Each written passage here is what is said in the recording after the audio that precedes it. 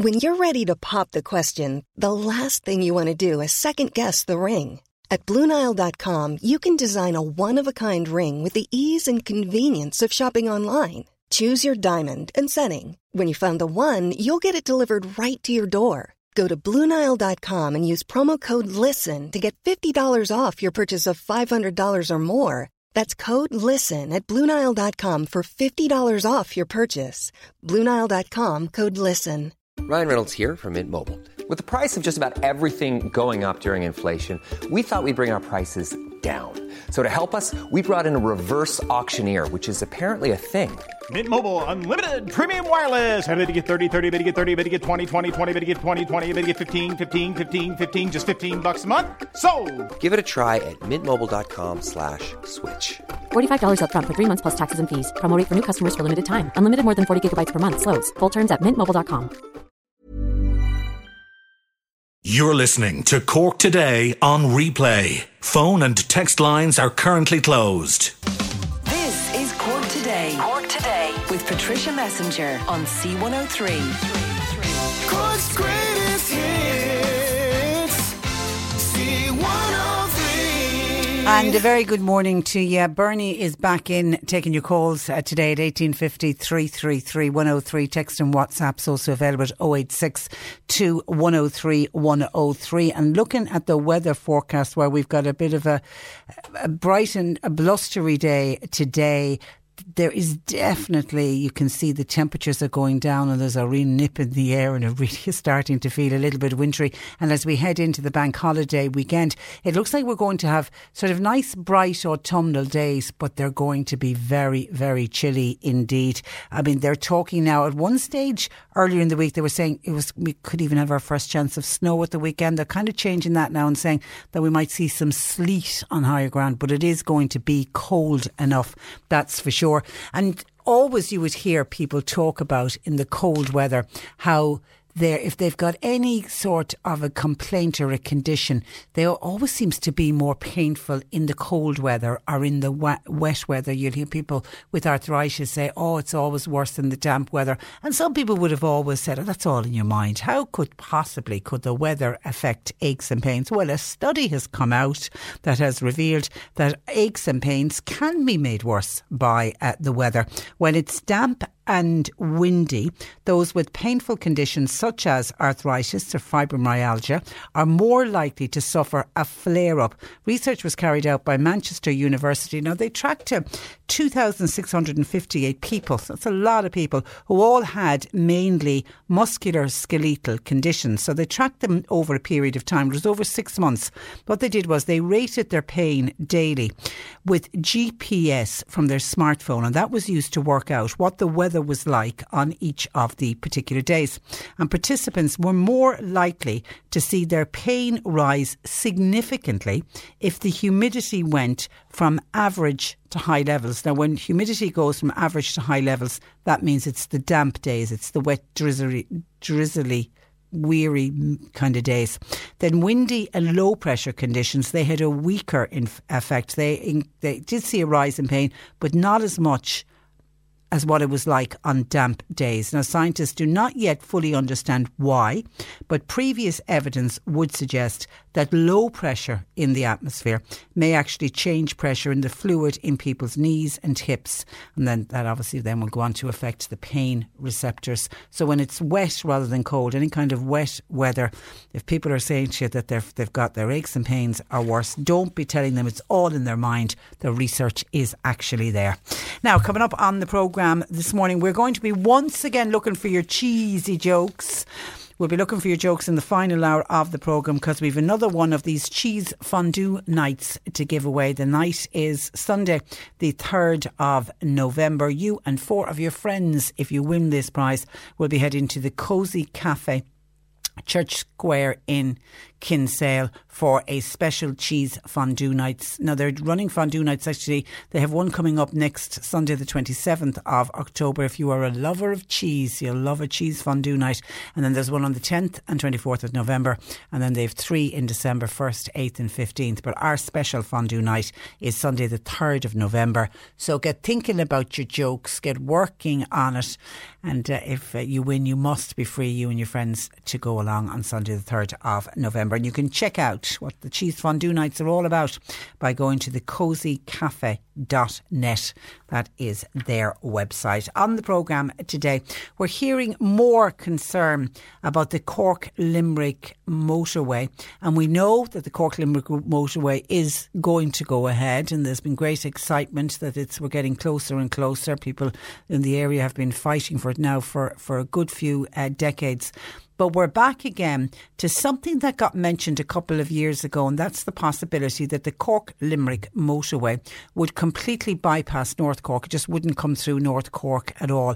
What would happen is people would leave Cork, they would head up in the Cahir direction, then at Cahir there'd be a link off Cahir that would take them through to Limerick. So that would completely bypass the towns of Mallow, Buttevant and Charleville. It would have a huge effect on the North Cork area, but it would also have an effect on West Limerick. It would affect our neighbours across the county bounds in Kerry. So there really is a campaign now, and I think this is where the Cork politicians need to get very vocal and need to get together and need to be very united and fight and make sure that the Cork-Limerick motorway does go through Mallow, Buttevant and Charleville.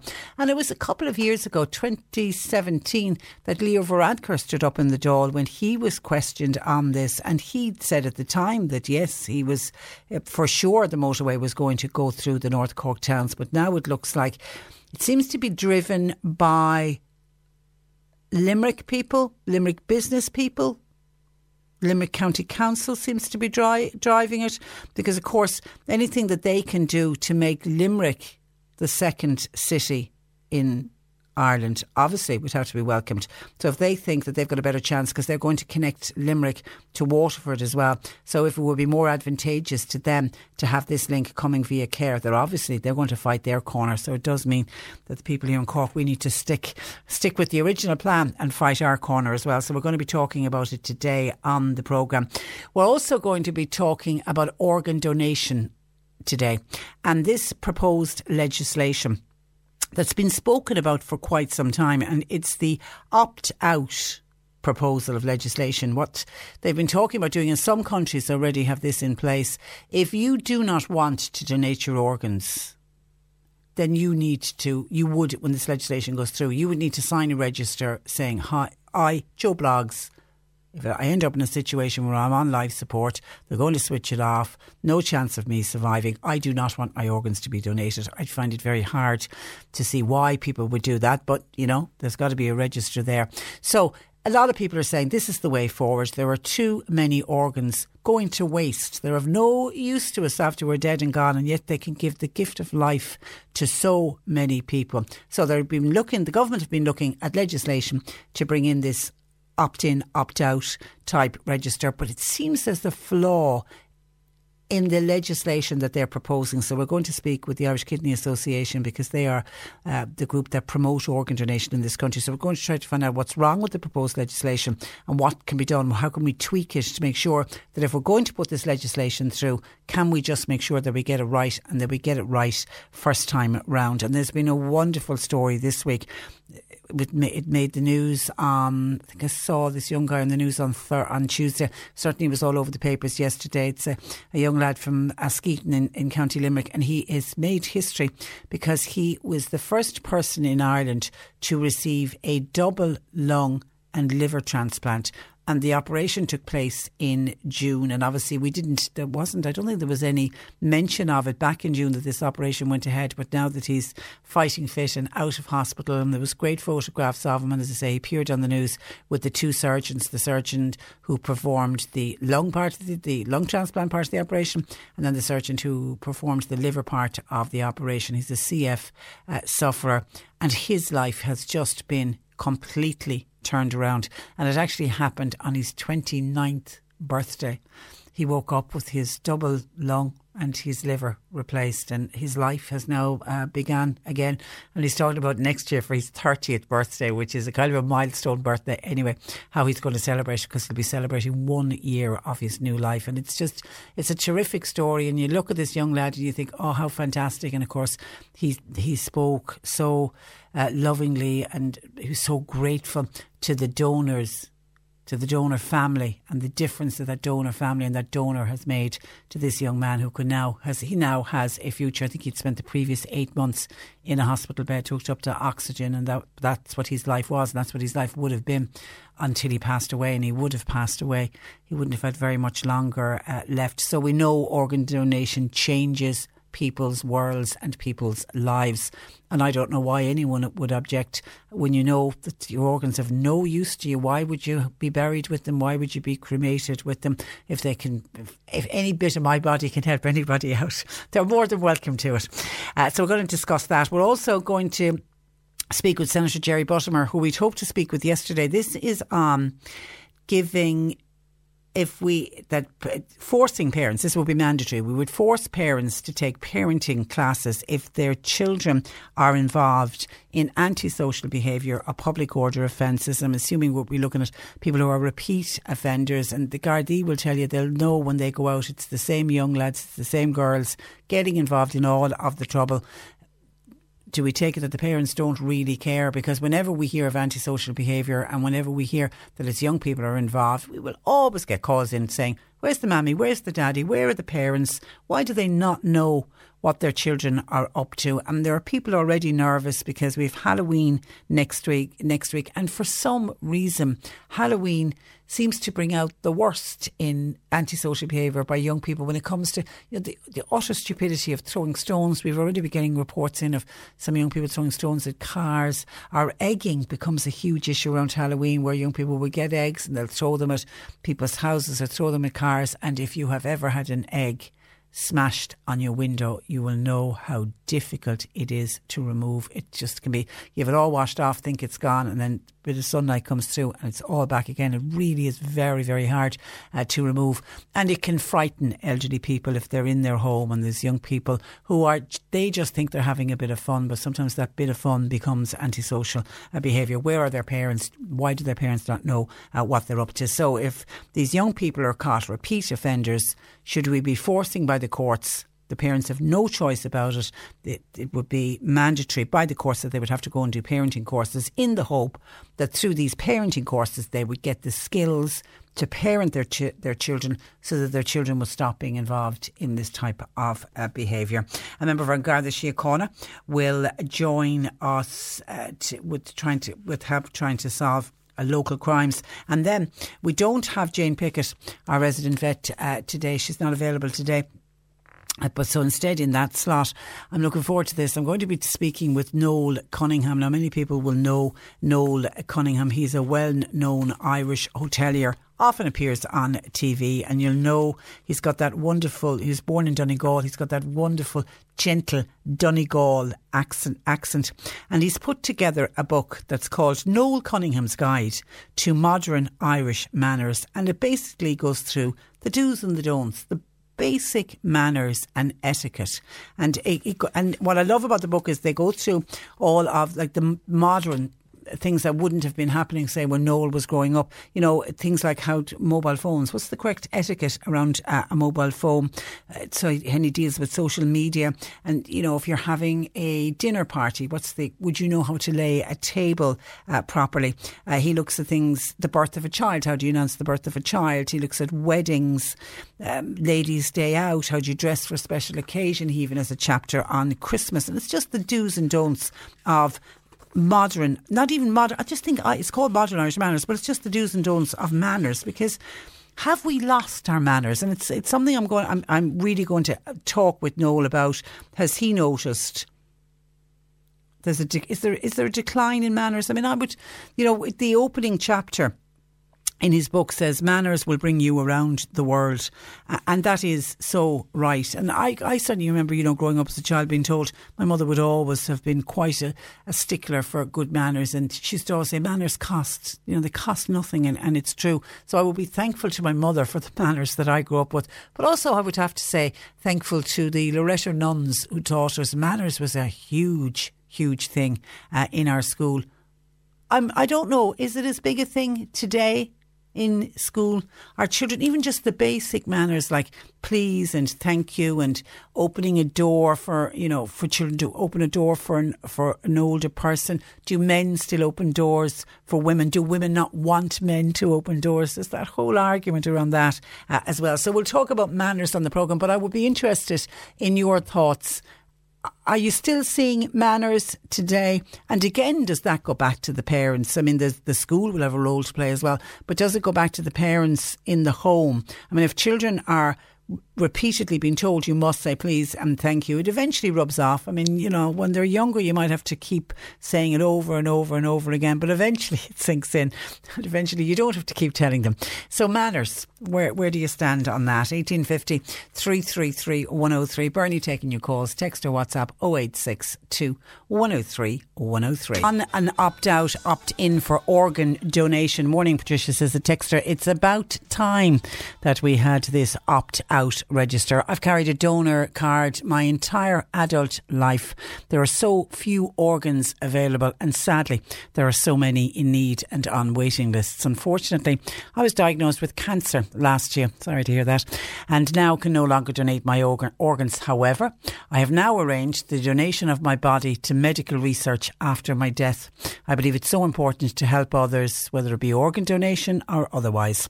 No one can know when they may need a gift of life. God bless all who donate and help all who are considering donation to go ahead. Well done. What a kind, lovely, what a kind, generous person you are. And it is true, cometh the day, cometh the hour. None of us know when any of us will need the gift of life, or when a family member will need a gift of life. Over the years, I would have spoken to people who either had an organ donation or who had a family member who had an organ donation. And usually on Organ Donor Awareness Week, they'll put forward people to come on and tell their stories. And the amount of people that would have said, particularly people who, for whatever reason, suddenly became in need of an organ donation, would say, how all the family now carry donor cards. And I'd say to them, were you always organ donor card holders? They'd say, no, never thought about it until this happened in my family. Now everybody that I know, and I'm constantly promoting it. So you never know. You absolutely never know. But good luck with your cancer journey, and hopefully you will make a full recovery. But what a kind thing that even after death you're trying to help others by donating your body to medical science. 1850 333 103 on manners that we're going to be talking about later on in the programme. A listener says, I have noticed for a long time now that some of the people who appear on Winning Streak, the TV show, have no manners. Well, others noticed that. I'm not now a big fan of Winning Streak, so I can't row in on this one. But it's a programme that's on every week, and it's the good people of Ireland who have won their slot there. Just some of them have no manners. Maybe could it be nerves? Would nerves be an excuse for not being mannerly, I wonder? And actually, on Winning Streak, can I just say the Daily Millions, we woke up to this news this morning that there was a Daily Millions player has won in, we're assuming they're from Mallotown. It could be somebody passing through, but I don't know where the shop is. Foley's Express food store on Upper Breaches Street. It's just off the roundabout, but maybe could somebody have been travelling and slipped off the road to get something? Could have, but you'd like to hope that it's a local person, it's somebody living locally as well. Anyway, it's €500,000 that was won in the draw. So if you are a regular lottery player at Foley's Express food store on Upper Breaches Street in Mallow, and you play the Daily Million draw, can you please check your ticket, because you could be sitting on €500,000, which is a lovely sum of money to him. And congratulations. I hope it brings a lot of luck to the person that has won it.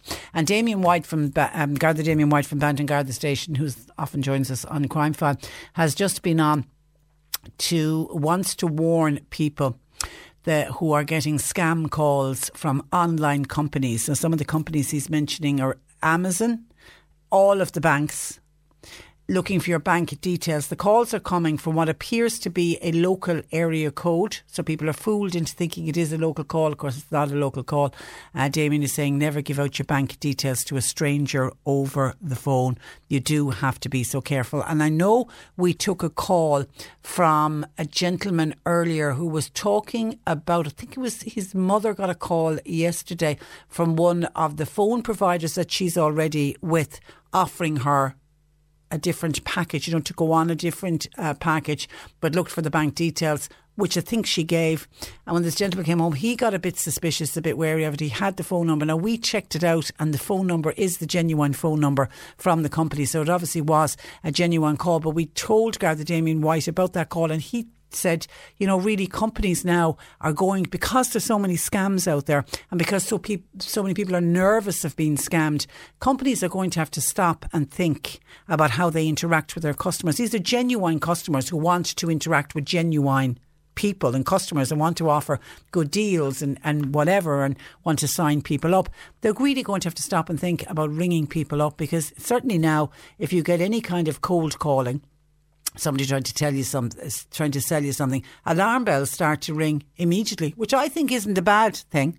I mean, if it's a genuine company and they want to get through to you, they will get through to you, but they're going to have to start doing it a different way. I really do think this day of a company ringing up saying, do you want to buy something, and you giving your details out over the phone, I think that day is gone, because there are too many scam artists out there. 1850 333 103. Going to take a break. We're back discussing the fresh concerns over the proposed Cork to Limerick motorway. Cork Today on C103. Call Patricia with your comment. 1850 333 103. Now, fresh concerns have been raised over the route for the proposed Cork to Limerick motorway after Transport Minister Shane Ross said in the Dáil that he understood the team in charge of the project was, and I quote, currently appraising alternative corridors for the road. Local Fine Gael councillor Gerard Murphy is also concerned, and he joins me. Good morning to you, Gerard. Good morning, Patricia. You're welcome. Now, you're worried about a motorway motion coming before the Southern Regional Assembly, of which you're a member. Tell me about this motion, and has it already happened or is it about to happen?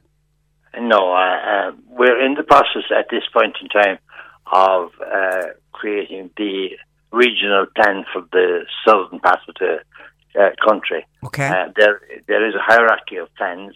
There's the national planning framework, then there's a regional plan, and then there's county development plans.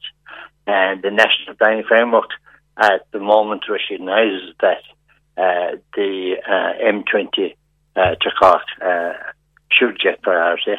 But there's an amendment into the regional plan suggesting that the N24 from Clare to Waterford should be upgraded to motorway status.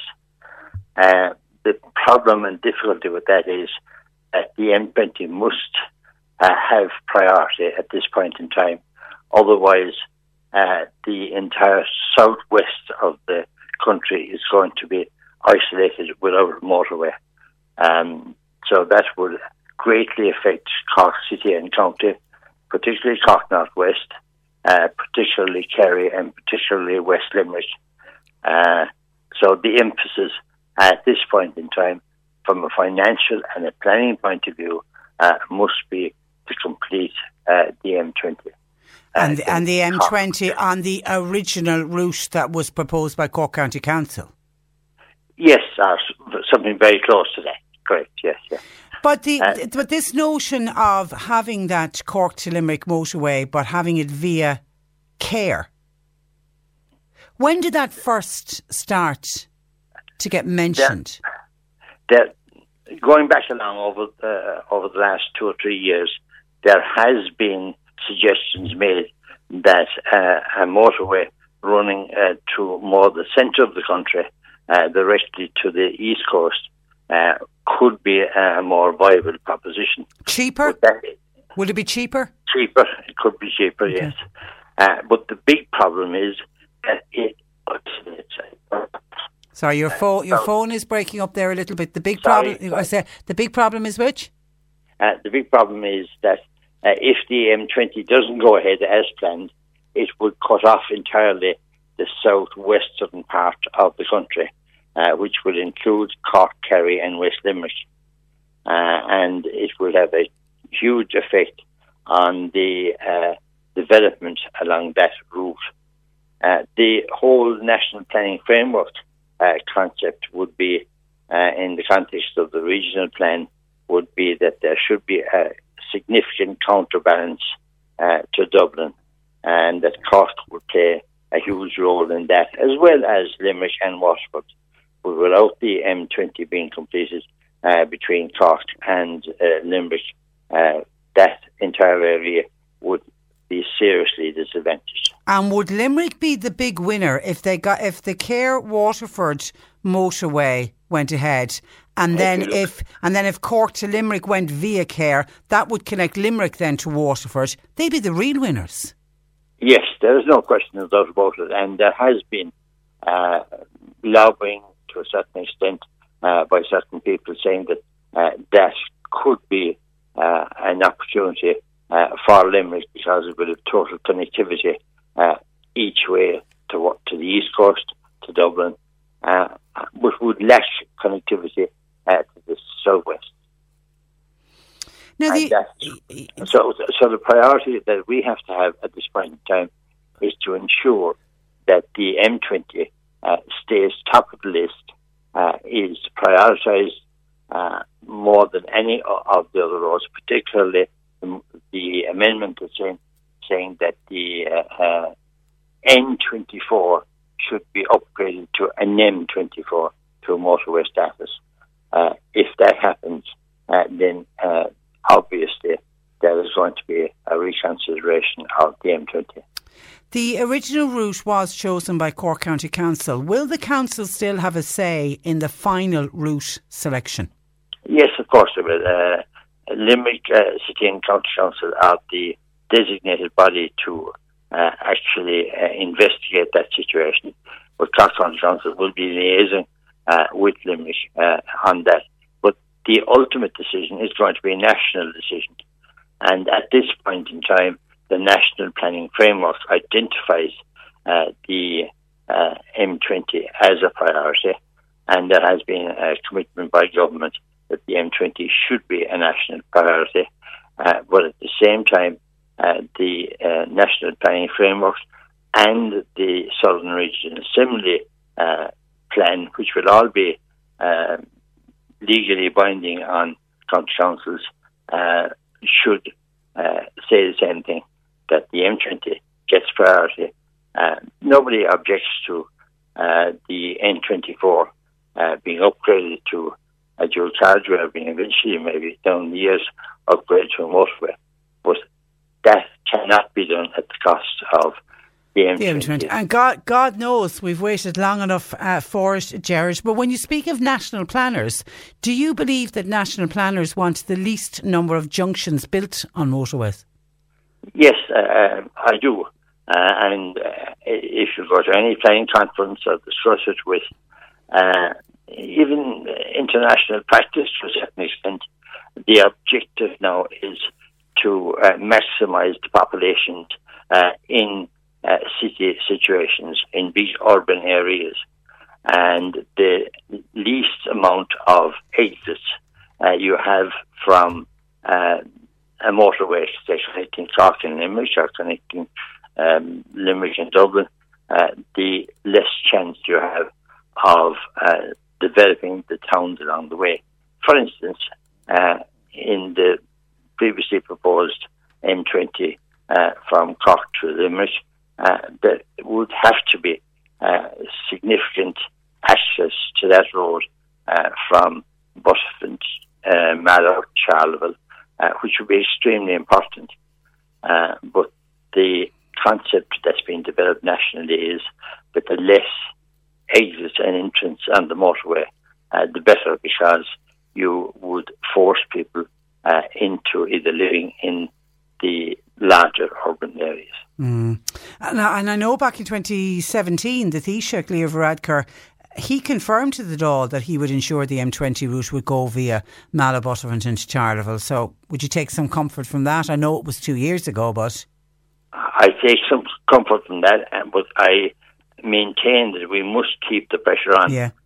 Because if the N24 was raised to status of a motorway, there would be a tendency to say that would adequately do in the short term, but that would result in the southwestern area being isolated, and that includes Cork City. Yeah. And generally speaking, I think everybody recognises that if you're going to get rid of the chaos that there is in Dublin at the moment, that there is going to have to be a substantial counterbalance to Dublin from now on. And there has to be an investment in the regions. There just has to be. I mean, I spoke with Deputy Sean Sherlock on this issue, and I know Kevin O'Keefe raised the issue in the Dáil this week. So do we need all of the Cork politicians fighting our corner on this one? A really united front?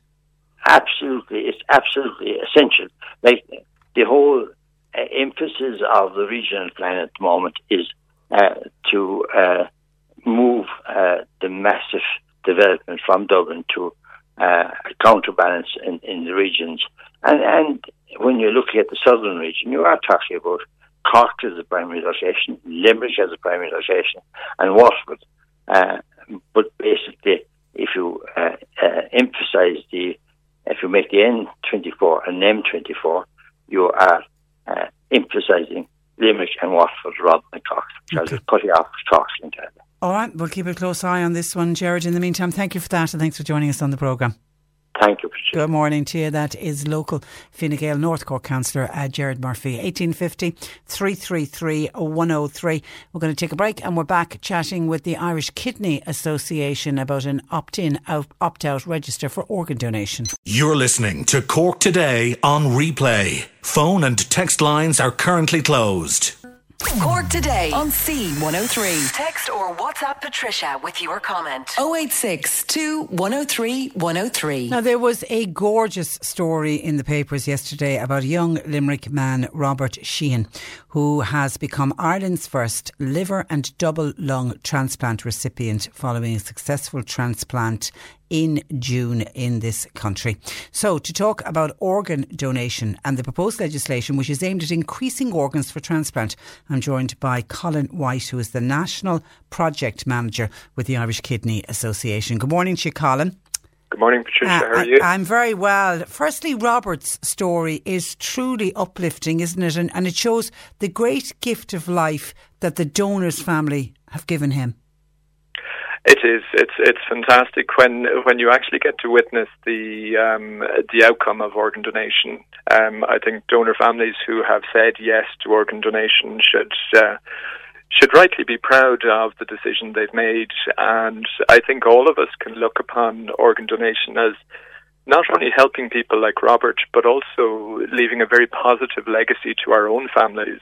Like many donors have mentioned over the years that it was kind of the one bright light in a very dark time, they realised they've lost a loved one, but there are other families who are going to get to enjoy another Christmas, a family wedding, whatever it might be. All the many different stories in life that kind of make up the whole experience, and it's because of their loved ones. So look at it from both sides: legacy to your family as well as the gift of life and the gift of potential to others. And what I love about it is that transplant recipients, it's not kind of, well, I got my transplant, I'm done, I'm off. Yeah. It's, I have the opportunity to live my life, but I am not going to forget my donor, and I'm going to do my part to make a difference for all the others who are waiting. So fair play to Robert. He's done a lot of media. It's funny because I mentioned that earlier when you were coming on. Over the years, the amount of people I would have interviewed, particularly around Organ Donor Week, and people locally who had had donations, and they all then want to sell the story of organ donation and get the story out there in the hope that other people can be as lucky as they are. They feel so blessed. Yeah, it's very much a kind of a passing it on. It's kind of they got the gift from a stranger, so there's that feeling. Well, the least I can do is kind of share my story and share the positivity and give hope to people, because I think that's very important, that somebody who's newly diagnosed with organ failure, that if they can see stories like Robert's, and they can then see there is potential for a bright future, and there's great opportunity. Like next year now, we're particularly excited in the Kidney Association that we're hosting the European Transplant and Dialysis Sports Championships in Dublin. Wow. And so, we'll have hundreds of people from right across Europe, as far afield as Russia and Kazakhstan coming. Fantastic. And it's just going to be such a public pronouncement on the positivity around organ donation, and the fact that it works. It not only keeps people alive, it gives them a quality of life. And I think people would be quite surprised and extremely impressed at the standard of sport and physical prowess that people are achieving post-transplant. It's fantastic. Now, this proposed legislation is an opt-out consent. Just to explain how it would operate. Well, maybe let me just take a step back and explain what we have currently. Currently, to be a potential organ donor, you've got to be in an intensive care unit on a life support machine when you're declared brainstem dead. And at that point, your family will be approached and asked, have they considered organ donation? So in every case where there's a potential organ donor, the hospital will make that approach and will ask, have they considered? If the family says yes, retrieval happens, transplantation happens. If they say no, it doesn't. So under the government's proposal of soft opt-out with family consent, what they're proposing to introduce is an opt-out register, so a central database where you can sign up to say, I'd rather not be an organ donor. And so then in the event of a potential organ donor being identified in an intensive care unit, the register would be consulted. If the person has not opted out, they're then considered a potential organ donor, and the family are approached. If the family say yes, it goes ahead. If the family says no, it doesn't. But so how different is that to what we have at the moment? Exactly. Fair point. That's what the Kidney Association has been saying for years. What the government really need to do, fantastic that they're looking at organ donation and transplantation. Absolutely delighted that they're bringing it into the public forum. But they're kind of missing a step, that we're one of the few countries internationally, very few countries internationally, that doesn't have an organ donor register, a central database where people can sign up to say yes. And then that's it. There's no family consultation or consent. Well, there would still be family consultation, right. But if we look at our neighbours across the water in the UK, they've had a yes-no register for the no was added about 4 years ago because of a change in legislation in Wales to soft opt-out. They've always had a yes register for many, many years, and but if you have a potential donor who has not signed the register and you do not have a specialist nurse for organ donation available, their consent rates come in at just under 30%. If you have the specialist nurse but the person has not signed yes on the donor register, the consent rates come in about 56, 57%. Wow. But if you have your specialist nurse and the person has said yes on the donor register, your consent rate is suddenly 94%. That's incredible. So I think that kind of screams out what's going to work. And are the government listening to you on it? I think they are listening on the side of specialist nurses. Spain introduced opt-out legislation all the way back in 1979, and 10 years later, in 89, they realised this is not the silver bullet we thought it would be. It's not solved all our problems.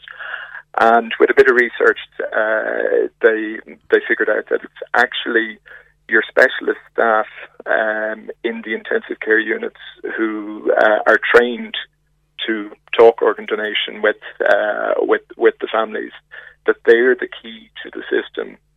And so they introduced that into their system, and Spain is now the world's leader in organ donation. And how many people do we have on waiting lists here, Colin? And how many organs are transplanted every year, roughly? On the kidney side, we have about 500 people active on the transplant list. That's out of just over 2,000 people who are on dialysis. So some of those people on dialysis are not transplantable because maybe they have comorbidities, or they just wouldn't be up to the rigours of the surgery. And then with the other organs, you're probably adding another 120, 150 people waiting across the board. Then in terms of transplants, we are doing kind of somewhere in the region of between maybe about 260 to 280, 290 per year. Our number of donors it's really been very consistent. It's gone up and down a little bit, but it's kind of hit around the kind of 81 to 83 mark over the last kind of 6 to 8 years. And you might kind of think, well, gosh, like 30,000 people die in Ireland every year. We can only have that many. And it is truly shameful. Somebody says, could you ask, please, what's the cut-off age for live kidney donations?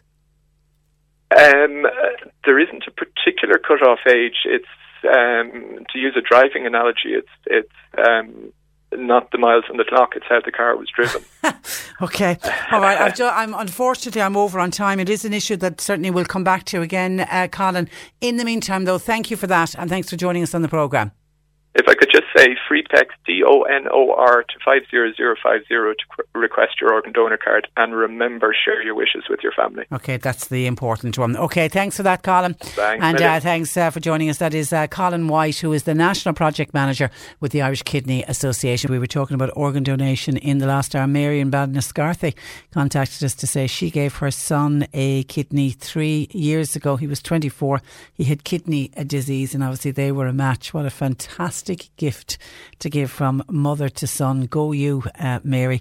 But she also knows of 3 other people just in her area where she lives who have all had transplants. I don't know if they're living donations like Mary's to her son, or whether they were on the donor list, but Mary can speak at first hand the difference that organ donation makes. And that's, the one thing that the Irish Kidney Society is trying to get across.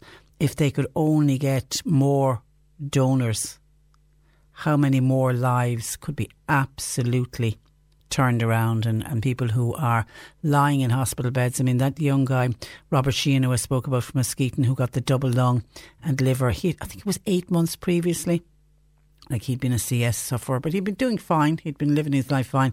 And he very quickly became unwell, and he very quickly ended up on the transplant list. And I think there was about an 8-month period he was put on the transplant list, put into a hospital bed, and that's where he waited until he managed to get a donor that matched for a double lung and a liver. And his life is just... He's now, it's almost like he's been born again. His life is incredibly different.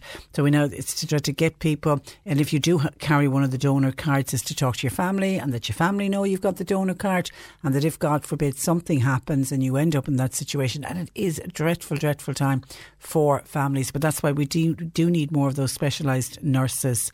There's a way of talking to families at that time. There's a way of bringing it up. You don't just burst in as somebody who's trying to come to terms with the death of a loved one and say, oh, by the way, can we harvest all of the organs, please? So more of those specialist nurses has proven in other countries. Spain, as that's the one that Colin was talking about from the Kidney Association, Spain are leading the way on this, and they did it by having these specialist nurses in all of the hospitals across Spain. And there's huge number of organ donations, huge numbers of organs being donated and transplants taking place in Spain. And I would never want to put it down to cost. But if the HSE and the Department of Health want to look at it from a cost point of view, there's a lot of money to be saved by doing transplants. For example, somebody on kidney dialysis, that costs roughly €65,000 per patient per year to get the dialysis, which is normally about 3 times a year.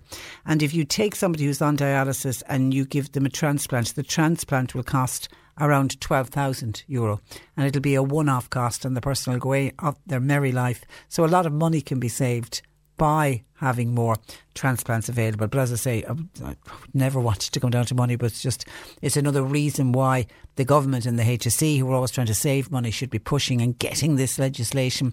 If they're going to do the opt-in, opt-out legislation, then for God's sake, when they do it, can they get it right and get it right first time round? But good luck to you and your son, Mary, and thank you for your call to 1850 333 103. We were speaking about the M20 motorway, the Cork to Limerick motorway. Charlie in North Cork says, if we're all still around in 50 years' time, says Charlie, he says, I reckon we'll still be talking about the motorway. We seem to have been talking about it forever. Well, it is one of the issues that John Paul, when we're in the office prepping for the show, and if anything ever comes up about the motorway, John Paul will always turn around and say, how many years are you doing this show now? And it's coming up to, actually next week, it's coming up to 29 years since I've been sitting in this seat. And it was one of the first interviews I did was about the need for a motorway between Cork and Limerick.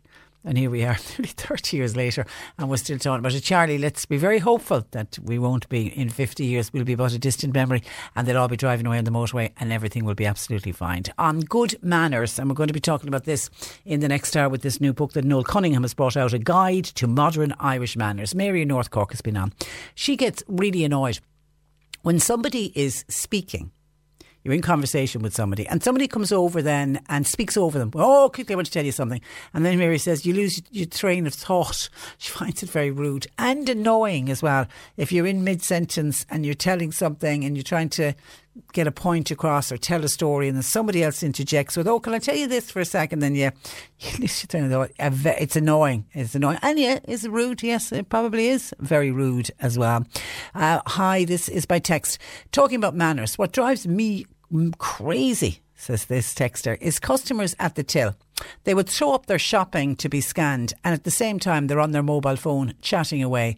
People with good manners get them first at home. And I think you're right. I do think it goes back to basic good manners at home. You learn so much manners at school. I mean, I would certainly attribute some of my good manners to the nuns in Loreto Convent because they were sticklers for good manners. But my basic manners, would they have originally come from my home? Yeah, absolutely, absolutely. But the speaking at the till, yeah, I agree with you. It is, and it is rude. And you actually will see in some, I don't know if I've seen it in shops, I've certainly seen it in post offices. There'll be a sign on the window saying to people, please do not be on your mobile phone when you're coming up to the counter, because it's very difficult if somebody is trying to deal with you or talk to you, and even at a shop, you know, to tell you how much you owe or whatever. It's just plain rude, isn't it? If you know that you can't get somebody's eye contact, even if you just want to say hello and the weather and how are you and blah blah blah, put the phone away. And if you get to the counter and your phone rings, you can wait till you go outside of the shop, the bank, the post office, wherever you are. It's the one wonderful advantage to mobile phones is the majority of phone numbers will come up on the mobile phone, so you'll know exactly who it was that called you, and you will be able to call them back.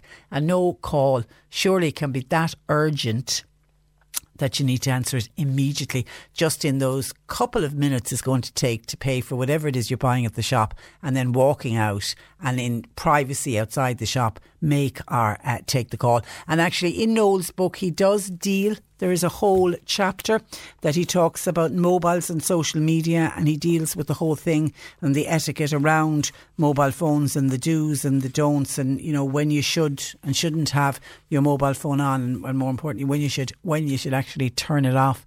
But he covers all that in his book. Also on manners. Hi, this is Mary. Patricia, with regard to your segment that you're going to be doing with Noel Cunningham's book in the next hour on manners, he should include a segment just on basic manners and basic respect. And a lot of adults, it isn't just young people, a lot of adults haven't either of them, and a lot of young people have both. Some people will need a refresher course on both. Kind regards, says Mary. So a generation that once learned all about manners, and then you've forgotten your manners as you get older. Has anybody else noticed that as older people that you would know wouldn't be as mannerly, say, as they once were? Is that to do with getting kind of cantankerous as you get older, I wonder? So maybe we could all do with refresher courses just in basic manners. You know, hello, thank you, please, would you like a seat? If somebody gets on a train or a bus or the waiting room of somewhere and you're sitting down and somebody comes in a little bit less able than you, should you offer a seat? And actually I saw, it's an issue I know we've certainly spoken with before, comes up every now and again. It's from the maternity hospital up in Cork, when the pregnant mums have to go for their checkups in advance of their baby arriving on the scene. The amount of, and a lot of men, a lot of the dads, you know, and they're perfectly welcome to go along with the mums because of the scans going on, you know, they want to be involved in the scan, etc. But the amount of times I hear, and you'll see it on social media, a pregnant mum complain that they had to stand for an excessive period of time in the waiting room at CUMH, waiting to go in to see the nurse or the gynaecologist or to get the scan or whatever, while dads sat down and just sort of looked the other way or were on their phone, didn't make eye contact because, of course, they didn't want to feel embarrassed that they were sitting down while a very heavily pregnant woman was standing. We've heard of nurses and midwives at the hospital having to come out and make an announcement. Would the men please get up off the seats and let the pregnant women sit down? Now, if that isn't just basic good manners, I don't know what is. It is truly, truly shocking. 1850 333 103. Heidi says, Patricia, any news on that poor pony that had to be put down, the cruelty case from the city that we heard about earlier in the week? Any news on who was responsible for this outrageous cruelty? If you look back over the last year or so and see cruelty done to horses, to dogs, to cats, well, indeed all animals here, it is quite staggering. I've emailed Minister Michael Creed, as the Minister for Agriculture, again on the subject of animal cruelty for the third time. I'm hoping he'll be able to bring in laws that work and are stronger in getting people that perpetrate these crimes, getting them before the court, says Heidi. I did a quick look online to see, because I know I certainly hadn't heard anything, and I can't find anything that anyone has been brought to bear. All I know is that when this was announced earlier in the week, the Gardaí were appealing for anyone with information to contact them at Grona Braher station in Cork, but I certainly didn't hear of anybody. Certainly nobody's been arrested. I don't think anybody has been questioned, and it seems that poor little horse was in such a dreadful condition that it just had to be put down immediately. Actually, when the volunteers from the animal charity My Lovely Horse, which of course wonderful charity that's based in Cove, when they went first, volunteer, got called. I think it was the Gardaí, was it, that they found the horse in the Fairhill area of North Cork, of north of the city, and they called them because I think it was a stranger alerted them to this horse was in distress. So My Lovely Horse was contacted. A couple of volunteers went out and they arrived on the scene, and when they went, they actually thought that the horse was dead. And they actually said that they didn't expect to see a 2-year-old horse as badly abused as it was. And they thought that she was dead, which is when they went, the poor old horse tried to move. It couldn't even get up. It was in such a bad condition. And there was nothing, when the vet called, there was nothing that could be done. But the humane thing to do is to put the horse to sleep. And then it was the Cork Council officials removed the horse's remains then from the scene with the Gardaí then appealing for anyone with the information. I don't know if anybody has come forward, and will we just not hear any more about it? It'll one of those ones, it'll just disappear. We'll forget about it until the next abuse case comes to life, and then we might remember that poor horse, but more than likely we won't. How do we catch these people? And when we do catch them, what do we do? What do we do with them? 1850 333 103. Bernie's taking your calls. Text or WhatsApp 0862 103 103 with a reminder to keep working on your jokes, please. It's not until the next hour, though, we'll ask you to text or WhatsApp in your jokes. Your chance to win a special cheese fondue night at the Cozy Cafe on Church Square in Kinsale. Our night is Sunday the 3rd of November. If you win today and you have a funny joke to tell us that we deem funny, then you will win the prize, and you, along with 4 of your friends, will be heading to Kinsale for the cheese fondue night on the 3rd of November. And you can check it all out and find out more at thecozycafe.net. C103 Jobs. A receptionist is wanted for a veterinary practice that's in North Cork. Experience would be preferred. Part-time window fitter is required for North Cork. Full clean driving licence, please. While part-time positions are available in JJ's Appliances in Kanturk, retail experience and computer skills are needed. And an experienced labourer is wanted to help a tradesperson on a new housing development in Kinsale. Safe pass and manual handling necessary. You'll find all the details and more job opportunities by going online now. Just go to c103.ie/jobs for more. This is C103. Cork Today on C103. Call Patricia with your comment. 1850 333 103. We're having problems getting through to Jerry Buttermore again. He had to step away yesterday, and now we're having problems locating him. His phone seems to be going to answer machine, but listen, we'll press on. In the meantime, we've been talking about manners, and this is something we're going to be talking about in the next hour. I got taken aback by this. A listener says, what really makes my blood boil, people not turning off their mobile phones when they're at mass. Goodness me. Is that just people who've forgotten? You know, we're so used to always having the mobile phone in the bag or in your pocket that when you go into church you forget to switch it off. Because I know when you go to any theatre they have to make the announcement reminding people to switch off their phones, and you can see everybody reaching into their mobile phones. Whenever I do MC, if I'm asked to do an MC work, it usually is one of the things that I have to do. I have to sort of say to people, would you please, switch off your mobile phones. I normally try and make a game out of it by getting everybody to point out if they have a mobile phone or not, and we get them to switch it off that way. But it never ceases to amaze me the number of people, even if they're told to switch off their mobile phones at some public event, inevitably as the evening goes on you'll hear a mobile phone ring. Now, as we mentioned yesterday, I had a funny feeling that a lot of people would be agreeing with the suggestion that parental classes should be made mandatory. It's that time of the year. Your vacation is coming up. You can already hear the beach waves, feel the warm breeze, relax, and think about work. You really, really want it all to work out while you're away. Monday.com gives you and the team that peace of mind. When all work is on one platform and everyone's in sync, things just flow. Wherever you are, tap the banner to go to Monday.com. Hey, I'm Ryan Reynolds. Recently, I asked Mint Mobile's legal team if big wireless companies are allowed to raise prices due to inflation. They said yes. And then when I asked if raising prices technically violates those onerous 2-year contracts, they said, what the f*** are you talking about, you insane Hollywood ass f- So to recap, we're cutting the price of Mint Unlimited from $30 a month to just $15 a month. Give it a try at mintmobile.com/switch. $45 up front for 3 months plus taxes and fees. Promo rate for new customers for limited time. Unlimited more than 40 gigabytes per month. Slows full terms at mintmobile.com. When you make decisions for your company, you look for the no-brainers. And if you have a lot of mailing to do, Stamps.com is the ultimate no-brainer. It streamlines your processes to make your business more efficient, which makes you less busy. Mail checks, invoices, legal documents, and everything you need to keep your business running with Stamps.com. Seamlessly connect with every major marketplace and shopping cart.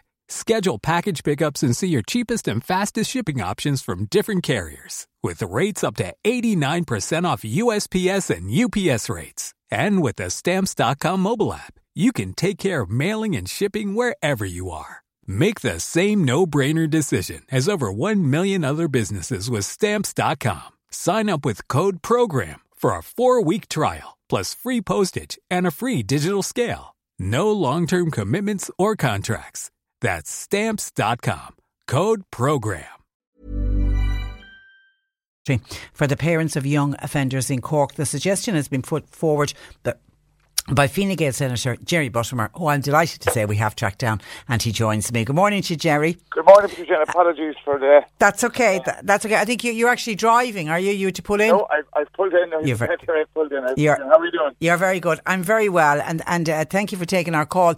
What are we talking about here? Young people getting involved in antisocial behaviour and repeatedly getting involved. Is that what you're talking about? What I'm advocating is, first of all, can I make the point that I'm not in any way trying to criminalise or stigmatise parents or young people in any shape or form. But under what's called the Children's Act of 2001, there is a parental supervision order that can be imposed on parents of children who commit a criminal offence or an offence where the court is satisfied, and I'm quoting now, that a willful failure of the child's parents to take care of or control the child contributed to the child's criminal behaviour. So what I'm really saying, Patricia, is that the majority of parents are doing a great job, are trying very hard. There are some who have abandoned responsibility, who don't engage, and many people would have a view, and I'm one of them, that you can't have a guard at every corner, that we have community policing, and that we need to give more support to parents and to parents who are struggling. And I'm not making any judgmental call, whatever. We've seen a spike in antisocial behaviour in many parts of the country. In particular, we've had many programmes in Cork where people have phoned in shows like your own. And I'm targeting here the parent who's disengaged, who has not tried in any way to be involved as a parent with their child, whether it's a teenager or a young adult.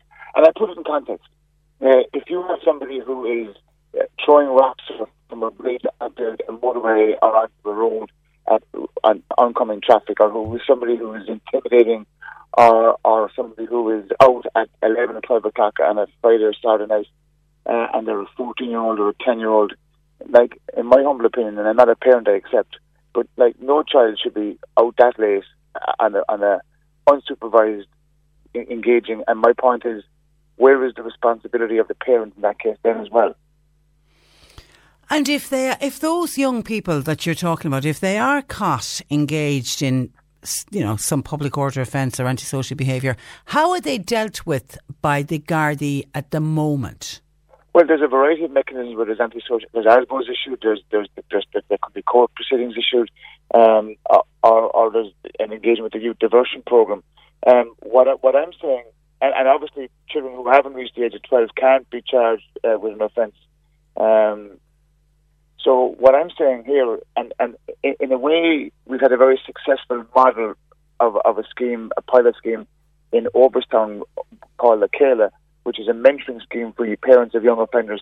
It's not the same thing, but I'm saying you could tweak that and model it and recalibrate it to be an advocacy support within the community for people, for parents. And I stress again, I'm not of the hang and flog them brigade, but I do believe it's time that we put a duty on some small percentage of parents who have abandoned responsibility. Like, there's an expectation in some quarters that the school does it, the Gardaí, community Gardaí do it, youth diversion program does it, the youth club does it, the Scouts does it.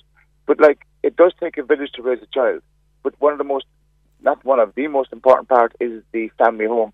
And what I'm saying is, if there's issues at home that need to be addressed, then this will improve the parenting skills. It will make sure there's nothing wrong at home in causing that young person or that disconnect to occur.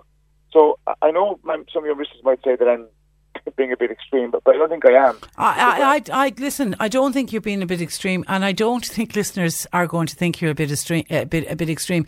Because any time we raise antisocial behaviour, and we're coming up to that time of year with Halloween, we're getting calls in from all over the city and county from people who are already dreading next week, dreading midterm, because young people with extra time on their hands are out and about. They think it's a bit of fun to be throwing eggs at people's houses or throwing stones, much more dangerous, at cars. It's antisocial behaviour, and they're frightening the life out of people.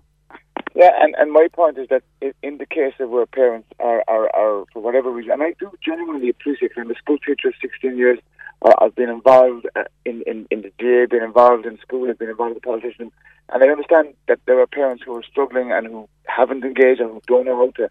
And what I'm trying to do by my suggestion and proposal is to bring them to the table and to address the issues and put a solution there, and to acknowledge that, look, it isn't about the parent per se, but it is about your role as a parent. And equally, it's about the person, the young person who offends. It's not about criminalising them. It's about saying there's a sanction to what you, and there's a consequence to what you do. So, as you said, it's not acceptable that people can, in some cases, go through estates and break the mirrors off cars or vandalise property or assault people. And I think we have to, as a society, have a real conversation.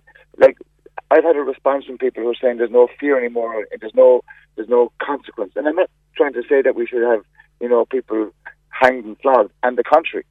What I want to do is enhance our society, create a situation whereby young people understand the import of what they do, and equally that there are parents who have a duty, and the majority of parents are doing a wonderful job. They're balancing work life with school, work, home, taking kids here, there and everywhere, and getting that balance right. But there are some who are not, and they think it's okay for their 12-year-old or 10-year-old or 14-year-old to be out on a Saturday or Friday causing mayhem or havoc. And I just think that we can't expect An Garda Síochána to do everything.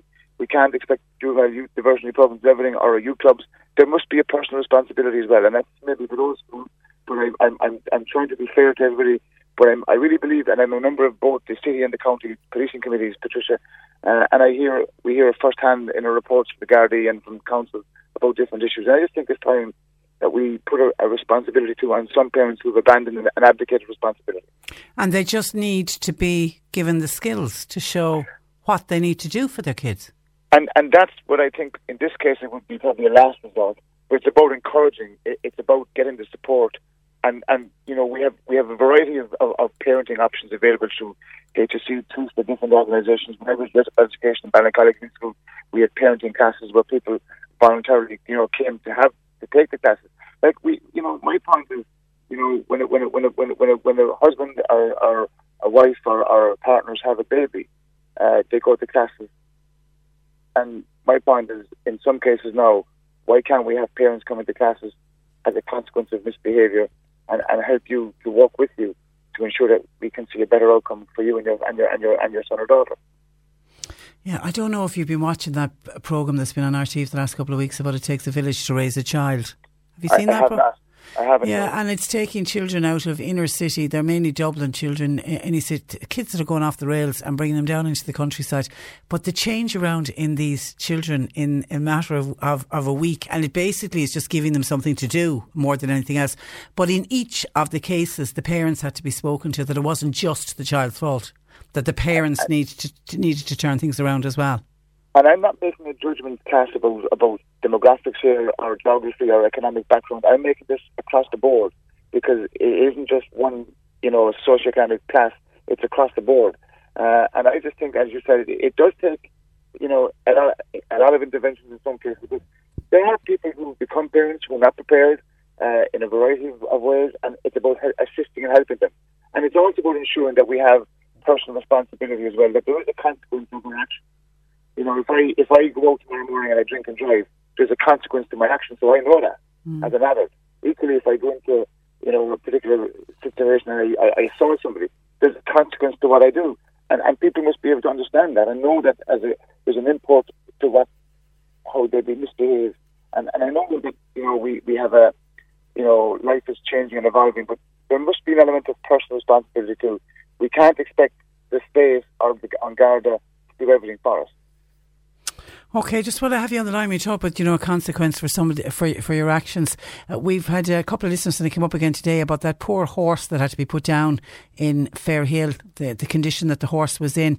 And somebody was asking, has anybody been prosecuted for it? And I was saying, from what I could gather from just looking at news reports, the Gardaí in Grona were looking for anyone with information on that cruelty case, but I don't think anybody's come forward. And then a listener has contacted us, Kieran in Fairhill, who says he could point out exactly who abused that horse. He says the Gardaí know who was responsible, but they don't seem to want to do anything about it. I mean, cruelty cases like that, Jerry, it's just shocking. It is, and animal welfare is something that we can't take lightly. And again, again, within your text there, people don't just emerge out of nowhere to do a bad act, or in this case, to be engaged in the willful, unkind animal welfare. Beating a defenceless animal. Like, so people do know, and that's why it's about personal responsibility, and it's also about those who have information, in this case, to come forward to Garda Síochána and to inform them. Because it is important that we understand that we can't condone or support this type of behaviour. We must condemn it out of hand. Yeah, it's shocking. All right, listen, we'll let you get on your merry way, and we thank you for taking time out to talk to us, Jerry. Thank you for that. That is Fine Gael Senator Jerry Buttimer. 1850 333 103. When we talk about young people, and all parents need to take a little bit of responsibility for next week for Halloween, because people are already getting nervous. Fireworks are already going off. People are saying keep your dogs and cats in at night. I don't know if we found that lurcher dog that went missing earlier in the week. It had got spooked in the Mallow town. It got spooked by fireworks going off and did a runner, and it went missing last year as well. Fireworks just started a bit earlier, that the listener wasn't able to get the dog in time. But anyone who has nervous pets, you really do need to have your animals in at night. I don't think there's been a night this week that I haven't heard at least one or two fireworks, except the other night when it was raining. They don't seem to like to go out in the rain. Mary in Temple Martin says young people are actually freezing eggs, and then they're throwing them at the roof of houses. They're actually doing a lot of damage. You could break a frozen egg, would break a tile, wouldn't it? What a stupid thing to be doing. So all families need to keep an eye on how many eggs they have in their house, and if your son or daughter is suddenly getting interested in eggs, it's not that they've been watching the Great British Bake Off. They may be taking the eggs out with them. And I know shops have been particularly good about not selling big quantities of eggs to young people. There's a lot of shops that we have heard from over the years who just will not. I've actually been in a shop where the eggs have been taken off the shelves in the run up to Halloween. So if you want to buy eggs, you've got to ask, and they pass them over the counter to you, and that's to stop young people getting their hands on it. That's good, responsible shop owners. But the parents are the ones that need to take parental responsibility for your kids and what they get up to when they're not at home. 1850 333 103. Bernie's taking your calls. Text or WhatsApp 0862 103 103. You're listening to Cork Today on replay. Phone and text lines are currently closed. Cork Today on C103. Text or WhatsApp Patricia with your comment. 0862 103 103. 1850 333 103. Bernie is taking your calls, and you can text or WhatsApp 0862 103 103. And on children and antisocial behaviour that we were speaking with in the last hour, Stephen says, is it any wonder that antisocial behaviour is becoming a problem when you can't even scold a child these days? All these experts seem to have got it wrong. Of course, what your listener Eddie from Mahon, if I remember correctly, that was his name, said a while ago about parents was so true.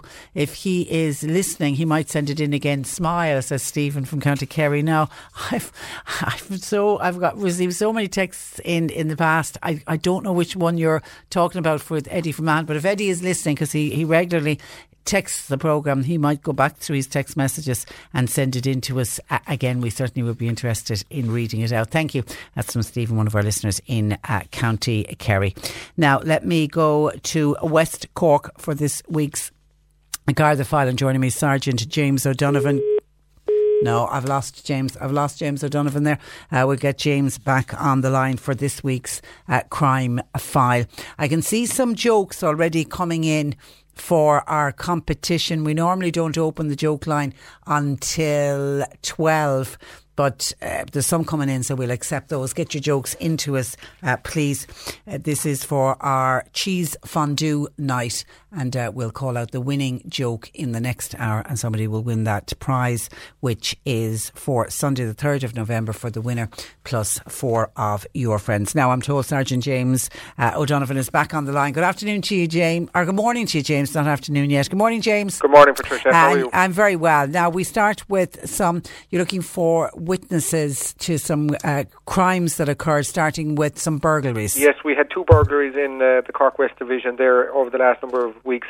The first one happened this day last week, the 17th of October, in the West End area of Ballineen between 3:30pm and 10:45pm.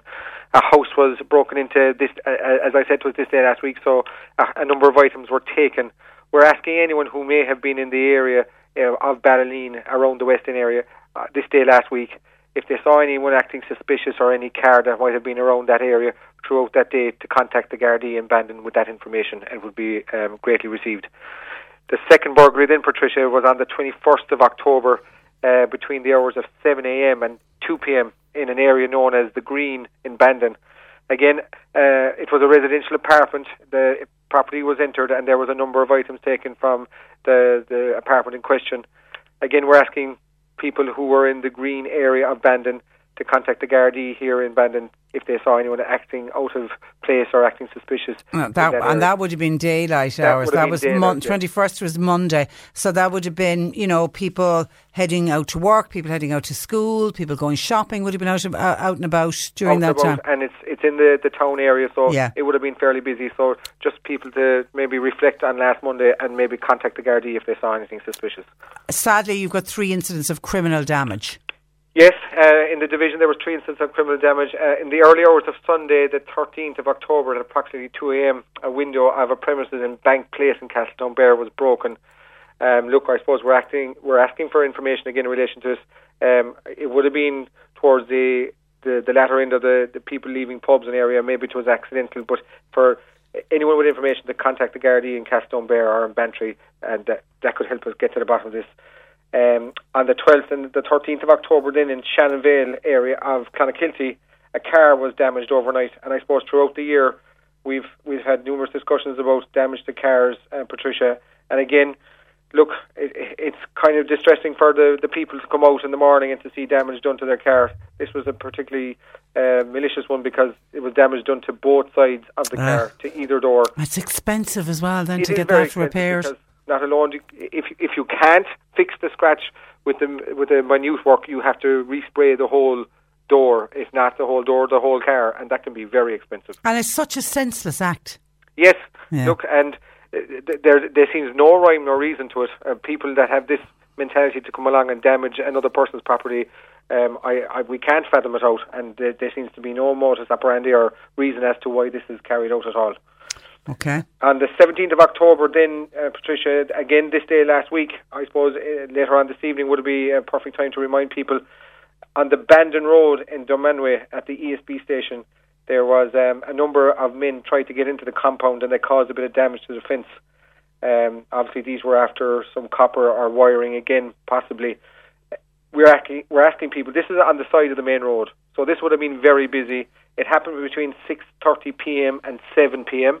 So people would be returning home from work or returning through the Manway, or at that time of evening, that particular stretch of road is very busy. So we know people would have been out there that might have seen a strange car with acting suspicious around the ESB station in Dunmanway, to contact the Gardaí in Dunmanway or in Clonakilty with any information they have. And again, this day last week between 6:30 yes. and 7 in the evening.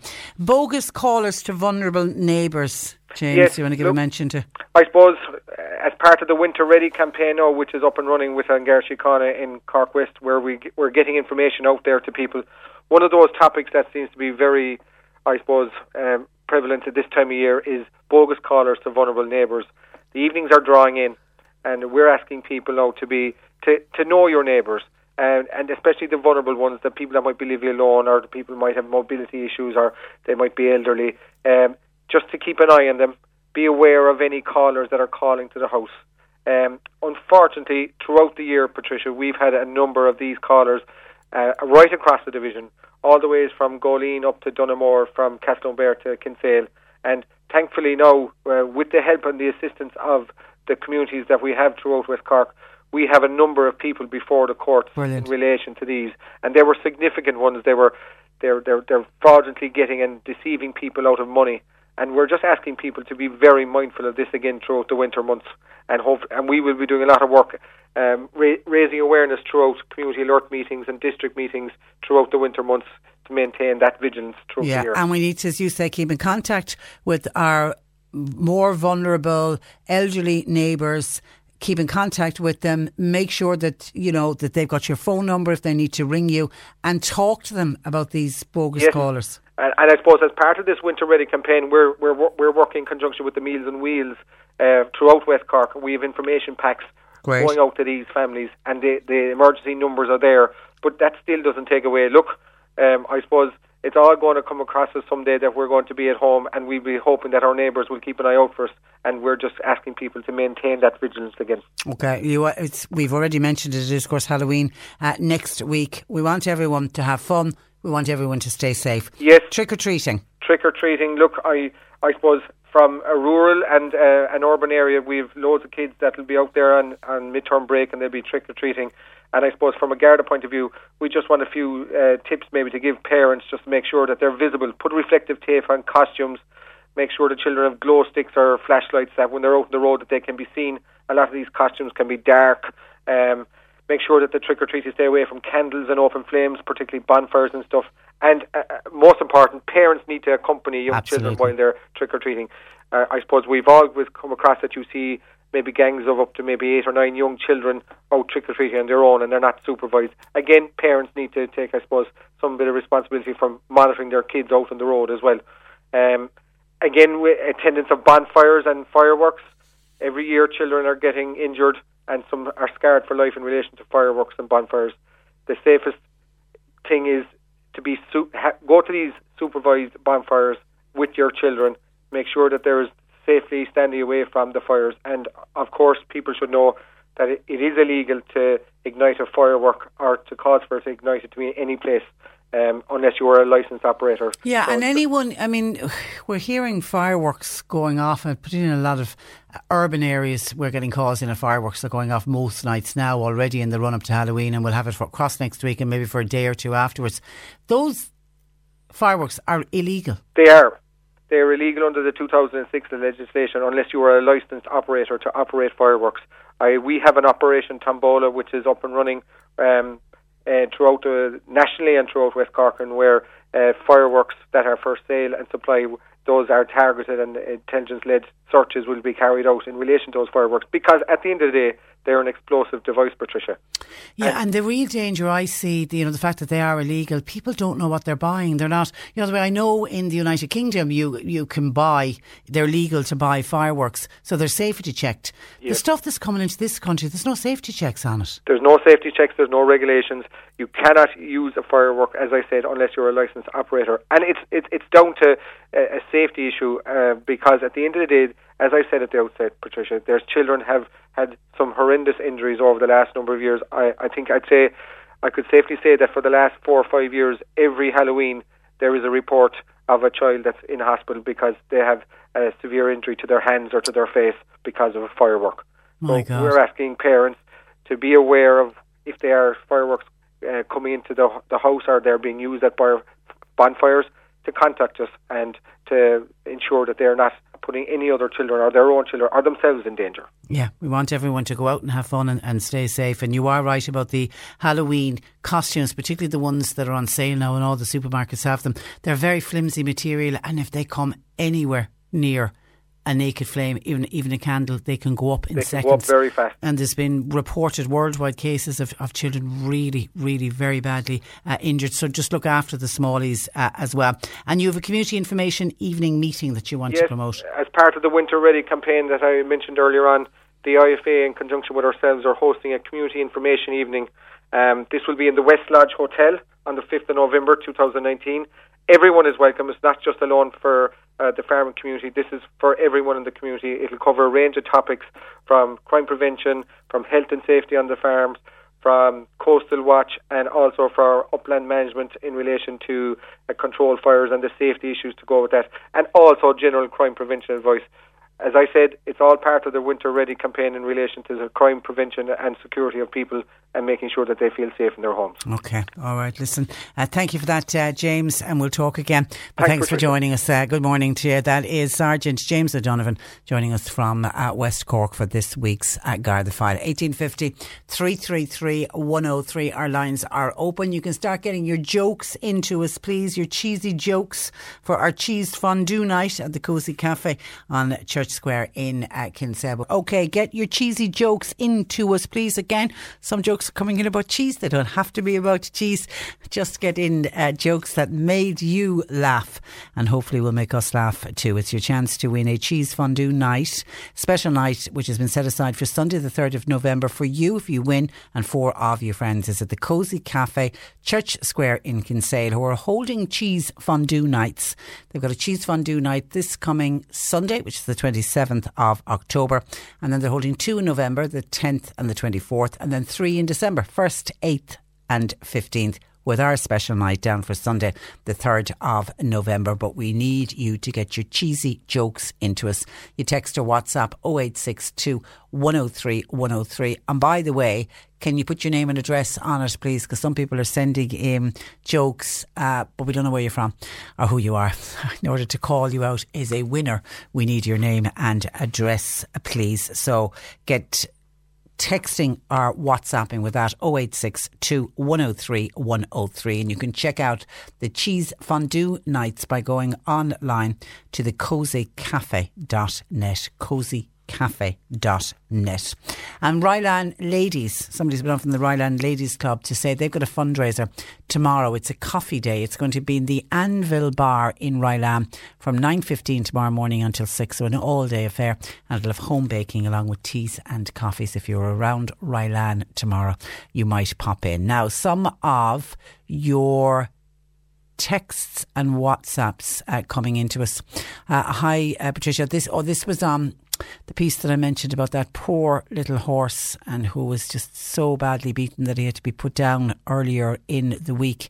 And I was making the point, you know, Heidi was saying, why can't these people be brought to task? Why can't whoever perpetrates these crimes, why aren't they brought before the courts? Why isn't the book thrown at them? And I was making the point, you know, if we catch these people, what will happen to them? You know, if they're caught, you know, how do you punish them? Will they ever be punished? Well, Heidi's back saying, thanks for reading out my text, and I heard you say, what do we do if we find them? Will we punish them? Says Heidi. Not only with fines, but we ban them from keeping animals. I would go so far as to put their names in newspapers with a photograph of them. I would shame them. I would make examples of them. I would give them tough prison sentence. As I already mentioned, I've written to Minister Michael Creed asking him to bring in stronger laws on these crimes. At the end of the day, we are humans who have feelings. But what everyone has to remember, animals are the same, and that seems to be forgotten in these cases. We seem to forget that animals have feelings too. And yeah, Heidi, when I was saying what do we do with them, yeah, I would love to see them being prosecuted and brought to the courts and heavily fined, imprisoned, hit them where it hurts. If they've got money, fine them, you know, take money from them. Absolutely ban them from keeping animals for life. But I know over the years when we've dealt with cruelty cases on this programme, and I have spoken with animal inspectors, particularly the fantastic ones that we have, don't have enough of them now, I have to say, in the ISPCA, and I've dealt with vets who've been called out, who have to do up the veterinary report on the cruelty cases. It is so difficult to bring a prosecution to court.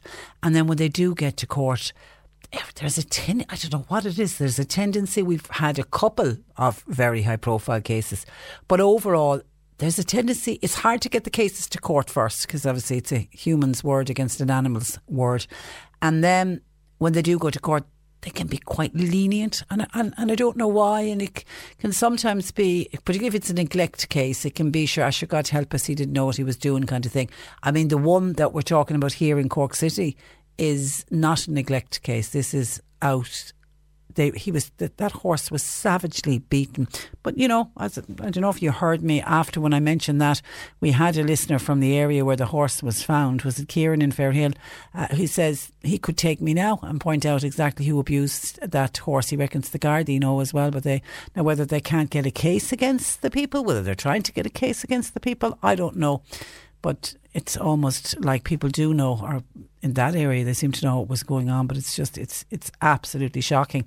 And when I mentioned this earlier in the week, I had to do it in a passing. I couldn't even read and I still can't even read the detail of what they believe that poor horse went through, and I certainly couldn't look at the pictures. It was just absolutely horrific. It is shocking to the extreme, and yeah, we need to, when they are caught, definitely we need to have really, really strict and stronger penalties against them. Thank you for your text. A couple of dogs have gone missing. We don't have a vet slot this week. Jane, busy today, not available to join us, but a couple of people have rang in. Now I'm assuming these are dogs going missing because of fireworks going off, and I was saying where I live in Mallow, I certainly heard fireworks going on for the last few nights.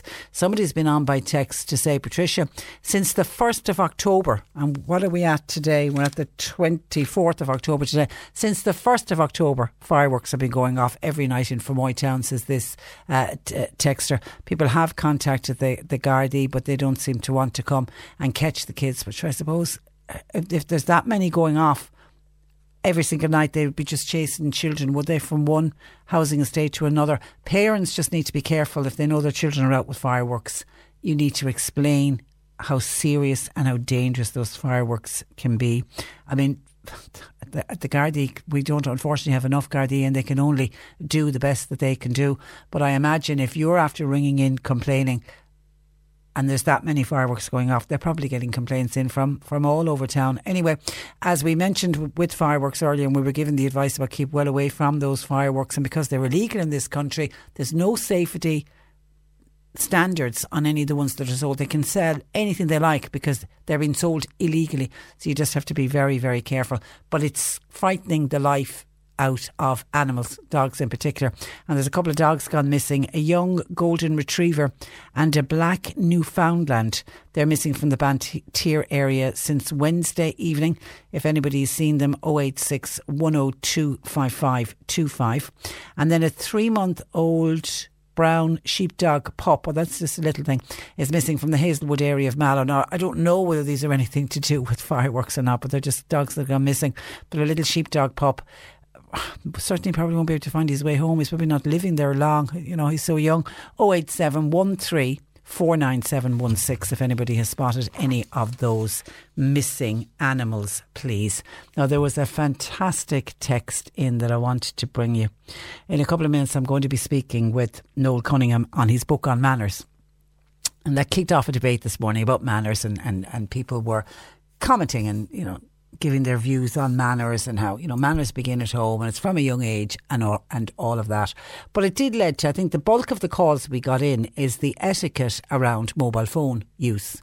And a lot of people saying that it's very rude to see somebody inside in a shop up at a counter just, you know, throw up the groceries, whatever it is that you're buying onto the counter. You know, don't even just, well, they might just nod at the girl or the guy behind the counter, but continue to have a conversation on the phone with somebody while the person at the checkout is trying to serve you. There's obviously people behind listening to every word you're saying as well. I think it just make everybody very uncomfortable. And I think it's the same on a train as well. There's nothing worse on a train when somebody's having a very loud conversation. And actually, one of the tips in Noel Cunningham's book about because he deals with mobile phone use, is lower your voice. We have a tendency when we're on the phone, we speak louder when we're on the phone. So you need to, and if you're out in public, it's okay to speak louder if you're at home, but when you're out in public, if you're on a train, a bus or on the street or whatever, you don't want everybody knowing your business, so you need to lower your voice as well. But anyway, so we were discussing that earlier and people were throwing in their tuppence halfpenny worth, and somebody said that what really annoyed them, and they thought it was the height of rudeness, was people not switching off their mobile phone when at Mass. And I was taken aback to say, goodness me, I hope that doesn't happen that often. I can accept that somebody might forget that the mobile phone is in the bag and that it's switched on, and as soon as it rings they switch it off. But then other people were saying, yeah, regular occurrence for phones to go off inside in the church. And somebody else said they actually saw somebody texting. They got a text message and they needed to answer it, and they answered it while at Mass. Anyway, listen to this. This was published in the Connacht Church newsletter last week. Now, I don't know who wrote it, but kudos to whoever came up with this. And it's just a little note that's saying, got your phone on? Question mark? And it says, when you enter this church, it may be possible that you hear the call of God. However, it's unlikely that he'll call you on your mobile. Thank you for turning off your phones. If you want to talk to God, enter, choose a quiet place and talk to him. If you really want to see him in a hurry, send him a text while driving. Isn't that very clever? Very, very clever. Now, and I'm assuming it had to be put on the newsletter because, like other churches, they're noticing that the phones are going off, and it would be most off-putting to other people if you're in silent prayer and suddenly somebody's phone is beeping beside you. So please, if you are entering the church, will you please make sure that your phone is switched off. And I can still see some of your jokes coming in. Keep them coming, please. And we will get to them in a few minutes. 1850 333 103. Bernie's taking your calls. She's filling for John Paul today. You can text her WhatsApp 0862 103 103. The C103 Cork Diary.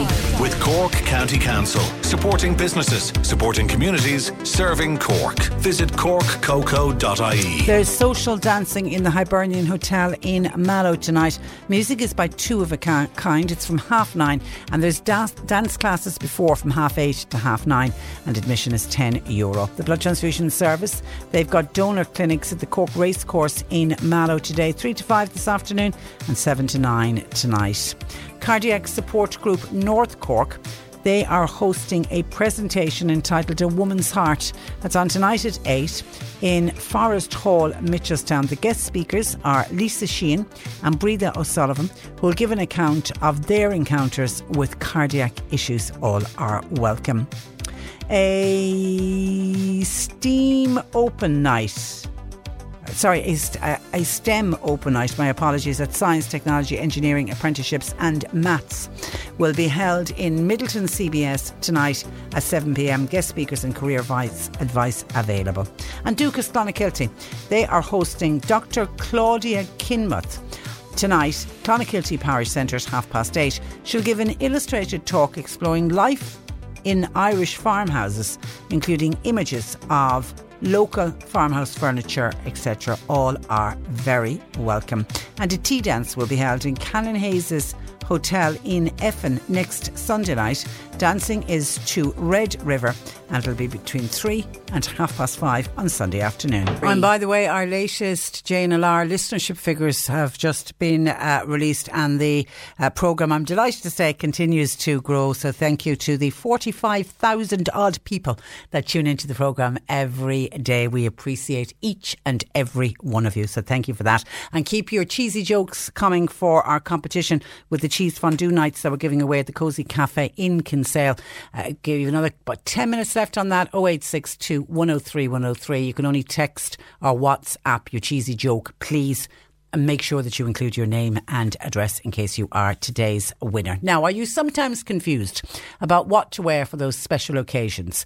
What is polite use of your mobile phone? And if the occasion arises, would you know how to set a formal dinner table? Well, these questions and more are answered in a wonderful new book entitled Noel Cunningham's Guide to Modern Irish Manners. And I'm delighted to say Noel has taken time out to join us on the programme today. Good afternoon to you, Noel.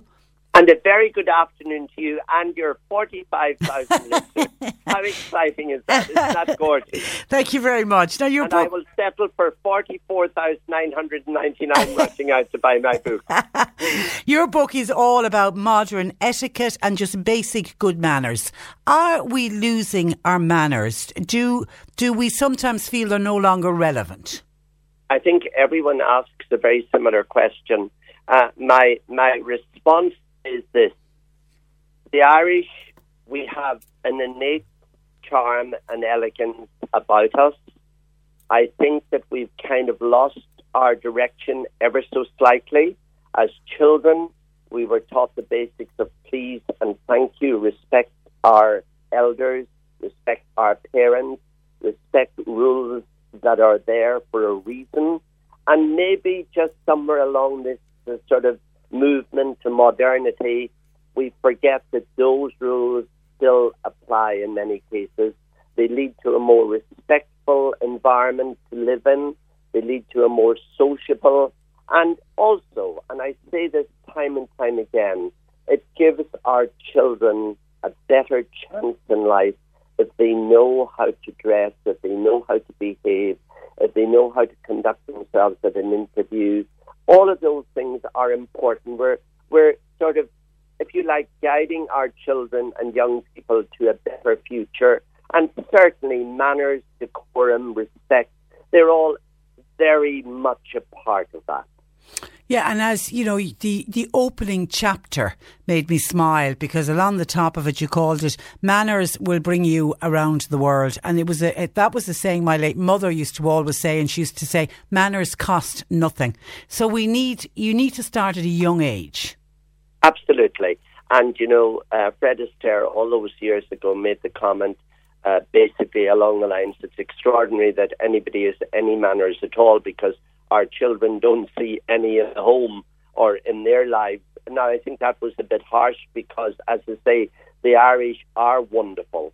But I just think this modernity and this new way of thinking that you're patronising if you allow a lady to pass in front of you into a shop, you open a door for a lady. You know, I don't buy into that. I think most women, and I respect women, I see the women as sort of the force that they are, and I think that in politics and in major business, I think the gender equality is nearly what it should be. So I'm not trying to patronise in any way.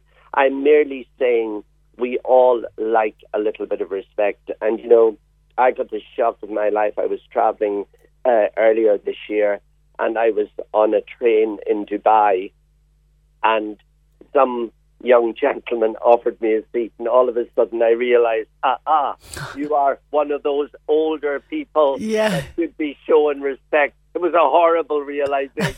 I just wish for the next 10 or 12 years that absolutely nobody ever offered me a seat. But you know, there's something wonderful if you're in that situation and you see a younger person offer an older person a seat. You'll see everybody around sort of smile and go, what a mannerly young person. And it speaks volumes about that person. And somehow or other, you look at that person in a new light and you think, you know, that young person is well brought up, knows what's what, knows how to behave in public. Absolutely, I couldn't agree more, you know. Now, I want to take a look at some of the topics that you cover in your book. Firstly, eating out. You do a wonderful chapter about eating out. To tip or not to tip, Noel? I think that whilst I wouldn't like to get to what I call the American standard, where you have to give a tip irrespective of the service you receive, I still think it's nice to reward good service. I think it's nice to reward kindness. And certainly I would be a kind of a person that would feel particularly not sorry, but would want in an environment where I eat in a restaurant where I know definitely the young people serving me are students probably going through college, and if they were pleasant and did their best, I would want to leave them a tip. Yes, I'm afraid I kind of say, yes, tip by all means, but make sure it's conditional on getting a welcome, hospitality, and service, and don't feel that you have to impress anybody, because that's one of the aspects of etiquette and good manners that's quite appalling. When there's someone in your company who puts on a vulgar show to prove a point, I am who I am, I'm going to throw a €20 or a €50 to the waiting staff, and in doing that you're really patronising, because you are doing it probably even before you've begun to have the meal, and it's just a person full of their own self-importance that's saying, you know, I am a person of note, here's some money, you make sure you look after me. It appalls me. It's such bad manners. Yeah. But yes, reward good service with an appropriate tip, absolutely. And then paying the bill. Who pays, who doesn't pay, particularly when you're on a date. If I invite you to dinner tonight, it should be assumed correctly that I will pay the bill. If I am asking you out on a first date, by all means, I should pay the bill. And that can be male, female. Remember, we're in same-sex sort of territory these days. the couple may be same-sex or whatever. Whoever does the inviting does the paying. End of story. As a relationship develops, then the rules can change and you do it a different way, and that's perfectly fine. And also, look, if you're going out as a group from a workplace, it's inevitable or invariably will mean that you're going to go Dutch, that everybody pays their share. If you want to go out for dinner with a group of friends and you feel that it's necessary to make that clear, that's perfectly all right too, because we all have friends, if you don't mind my saying so, and not that it would happen in Cork or anywhere down in the south, but we all have friends that would be, as the fella said, a wee bit slow to open the wallet. So sometimes they need a gentle nudge, like, we're going out, but we're all paying our own way, so, please understand that. The one that annoys me in a group setting like that, when you agree that we're all going to go Dutch, say there's 10 people and the bill arrives and it's €200, and I would say, all right, that's €20 each, and everybody, and we'll put a tip in as well. But you'll have somebody at the other end of the table going, I didn't have dessert, I only had main course. That drives me bananas. If you're going to go Dutch, you go Dutch regardless of what you have. Would you agree? This puts about saying, I had just the prawns and they were a bit more expensive or they were a bit cheaper. Nonsense. If you're going Dutch, you are absolutely right. Now, I would perhaps add the codicil to that if you and I, for example, we have a lovely little group of friends and we go out once a month for dinner and we have a couple of bottles of wine. Now, there is a person in our company, like, for example, I don't drink. I'm a recovering alcoholic, so therefore I don't drink alcohol in any form. Once every 2 or 3 months, you, my lovely group of friends, might turn around to me and say, Noel, we're always going Dutch. You never have as much as a mineral water. We are going to treat you tonight. Absolutely. No issue around that at all. Yeah. Now, the one, when I mentioned earlier, Noel, that you were coming on and I was speaking with great praise about your book, because I really do think it's a delightful read. But I mentioned mobile phone usage, and it's the one I think that we got the biggest amount of calls about to the programme. So talk to me, give me your do's and don'ts on the use of mobile phones and the correct etiquette around it. Very simple. Years ago, if I went out with my wife and we had small children and I had a babysitter at home, I would have left clear instructions with the babysitter. If something goes wrong or if you need something, please telephone the restaurant. Ask to be put through to the restaurant manager or whoever answers the phone, and I will have tipped them off that my babysitter might ring in an emergency. So therefore, this nonsense that you have to have the phone glued to the side of your face at all times is just that. It's a nonsense. When you go to a restaurant, you show respect to those you are dining with, and that might be your husband, your girlfriend, your boyfriend, whoever. Switch off your phone. Put it away. Don't put it on silent. Don't put it so it's vibrating in your pocket, because the temptation is there and we're all guilty of reaching for it to answer it. So switch it off and be done with it. And if you're expecting an emergency call or for whatever reason, or you're anxious about somebody who might call, make arrangements prior to the event to deal with that eventuality.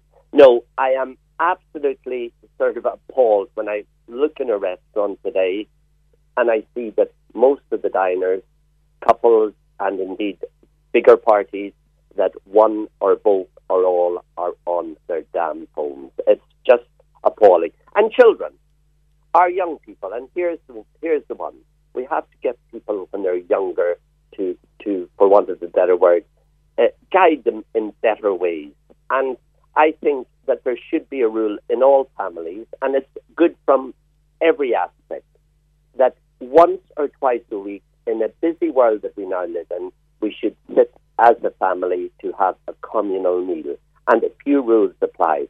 Television's off, no mobiles, set the table properly, explain to your children the use of cutlery, because they'll be going off their debs. I've covered the debs in my event. they'll be going to a wedding. I've covered weddings in great detail. If you want to organise the perfect wedding, my book is ideal for that. And as I say, and my publisher, O'Brien Press, who are wonderful, they give out to me and say, no, you need to be a bit more commercial. I said, you know what, this little book was a labour of love. It's something I've always wanted to do. And I'm not trying a commercial angle here. I'm merely saying that I want my book to be of use and that people will sit back and say, that was helpful, it was wonderful, it gave me some guidelines. And even Christmas, look at Christmas. Yeah, you've got a great chapter on Christmas. Absolutely. And, I just go through various things at Christmas that, everything from how to make it easier by prepping things the day before. But you also covered the mobile phone topic. If you've guests coming, you're going to sit down and have dinner. No mobile phones. Absolutely. And don't be one bit afraid to say, now, ladies and gentlemen, I have spent days planning this little dinner party or this little house party that you're so excited to have you here. A few rules apply. I have tried to simplify everything I'm doing in order to spend time with you. And therefore, I want you to spend time in every way with me, not just physically, but in interest and conversation and all of that. And we are just going to have a mobile phone ban between 9 o'clock in the morning and 8 o'clock in the evening. Well done. Yeah, and I smiled at some of the things that you put in the book, like when you go into somebody's house, don't ask for the Wi-Fi code is the first thing you do when you enter. And the other one is when you're out in public and you are taking a call, and I had some train journeys to make over the weekend, and this was particularly relevant on the train. We speak louder when we're on a mobile phone, and we forget that when we're out in public. We do. And we actually do. We raise our decibel level several points. And this awful thing, and I'm sure some of your listeners now will identify with this. What happened at the end of a conversation when we used to say, oh, cheerio for now, lovely to talk to you, or bye-bye. Now it's on our mobile, and you hear it on trains, planes, buses, in the car, whatever. Bye, bye-bye, bye-bye, bye-bye, bye-bye, bye-bye. Where did that come from? What's that about? We say bye, bye, bye, bye, bye, bye, bye, bye 10 times. Oh, my goodness. One goodbye will do. A listener by text says, Patricia, I travelled on a train from Dublin to Mallow recently. It was absolutely packed. A young gentleman got up and gave me his seat. And yes, I am a senior. I really appreciated it so much, and I told him so. And that's very important. There's another point of etiquette. A few years ago, I was asked to write something in a paper at New Year's resolution. And I made that resolution that I was going to say certain things at different times when things annoyed me. And one of those is in a graveyard. No more than that lady thanking that young man. In a graveyard, I'm always standing beside somebody who will nudge me and say, oh, did you know Mary? Wasn't she lovely? And I say, yes, I did. Now, did you tell her she was lovely? Oh, no. Well, I said, it's too late now. So make a resolution that in future, if somebody is nice and done you something, a favour or done something nice, or they're just nice people, once go and buy a card, give them a box of chocolates, give them a box of cards and say, that's just for being you. Thank you. My goodness, it's like the thank you card to your own parents even after spending a glorious Christmas under their feet. Send them a card. Send them a card. And someone who was really famous for doing that, and I heard so many people mention it following his recent death, was Brendan Grace. If Brendan Grace, and I remember over the years I would have interviewed Brendan, for some show he was doing or something, there would always be a card in the post, and he did that everywhere he went. Any sort of, if he heard somebody talk about him or say something nice about him, there'd be a little card in the post, and I just thought, what a nice man to do that. And that's just but it's a small thing, but it means so much.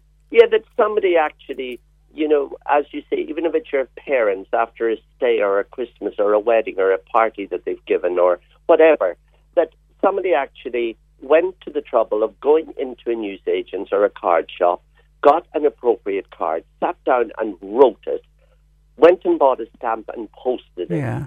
And for some mums, as we all know, mums are very special, as are dads. That card will probably be kept for the rest of their lives if it's beautifully sort of written and a lovely little message, because it will mean more than giving $1 million, and certainly mean more than a text message or a Facebook message, Okay. But what reaction are you getting to the book? Excellent, I have to say. Yeah. It's gone into top 20 now of hardback sales, which is very nice. We're excited about that. And again, I just want people to buy it. It's very reasonably priced. It's something that isn't going out of fashion, and it absolutely covers from the cradle to the grave. It does, absolutely. And somebody says you should bring out another book and do it all on road manners. We've completely lost our manners when we're on the road. I have a little bit in the book about that too, and sport and whatever.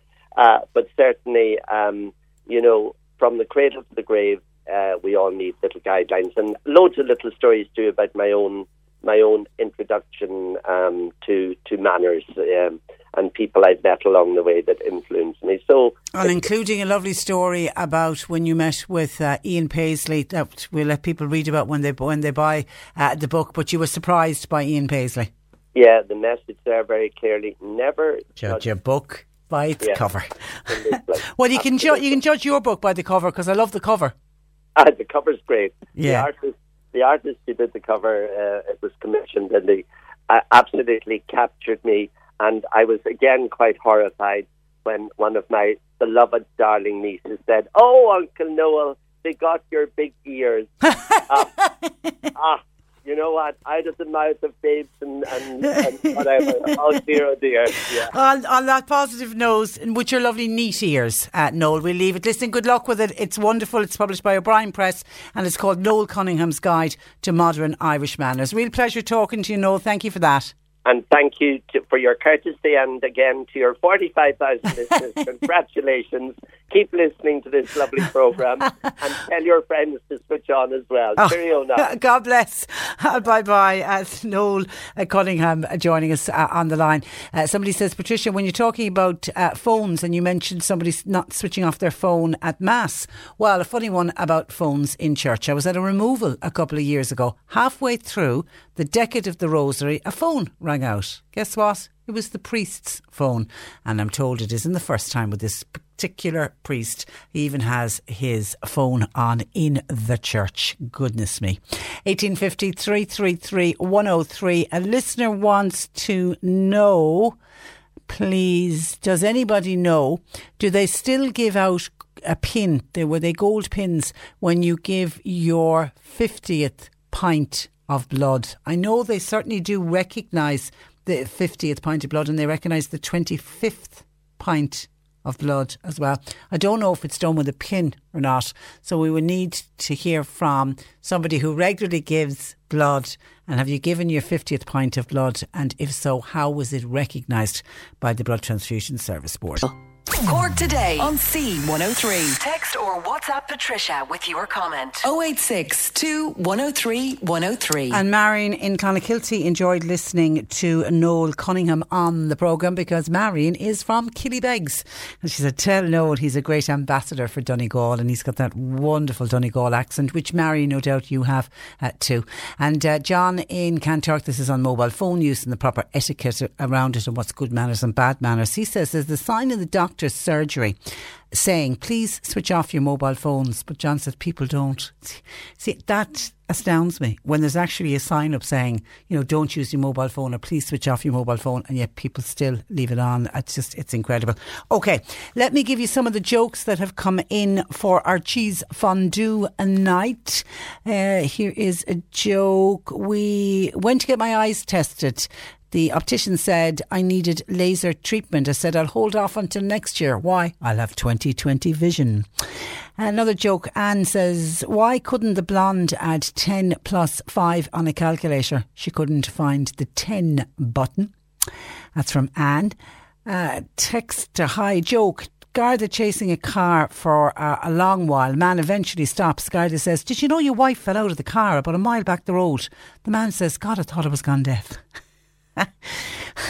Okay, and our winner today, Patricia. Why, this is kind of one for Halloween. Why didn't the skeleton go to the cheese and wine reception? Answer, because he had nobody to go with.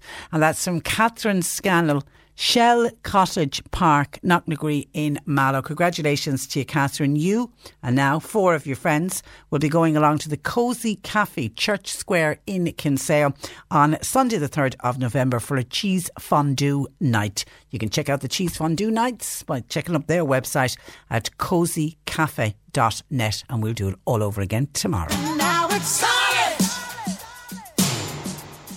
Solid as a rock. That's what this love is. That's what we've got. Oh. Solid. Solid as a rock. And nothing's changed it. The thrill is still hot.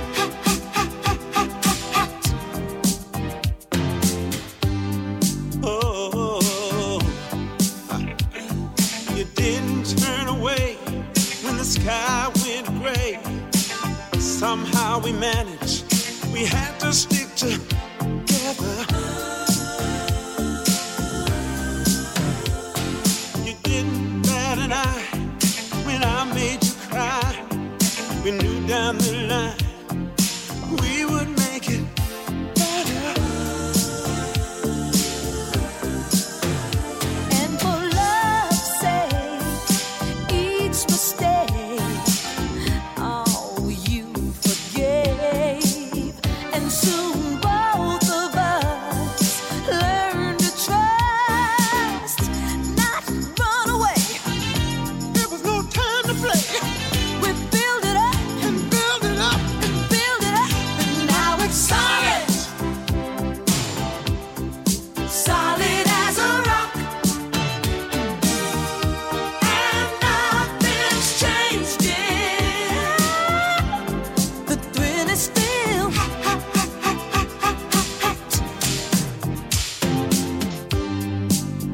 Oh, knock, knock on wood. You understood. Love was so new. We did what we had to.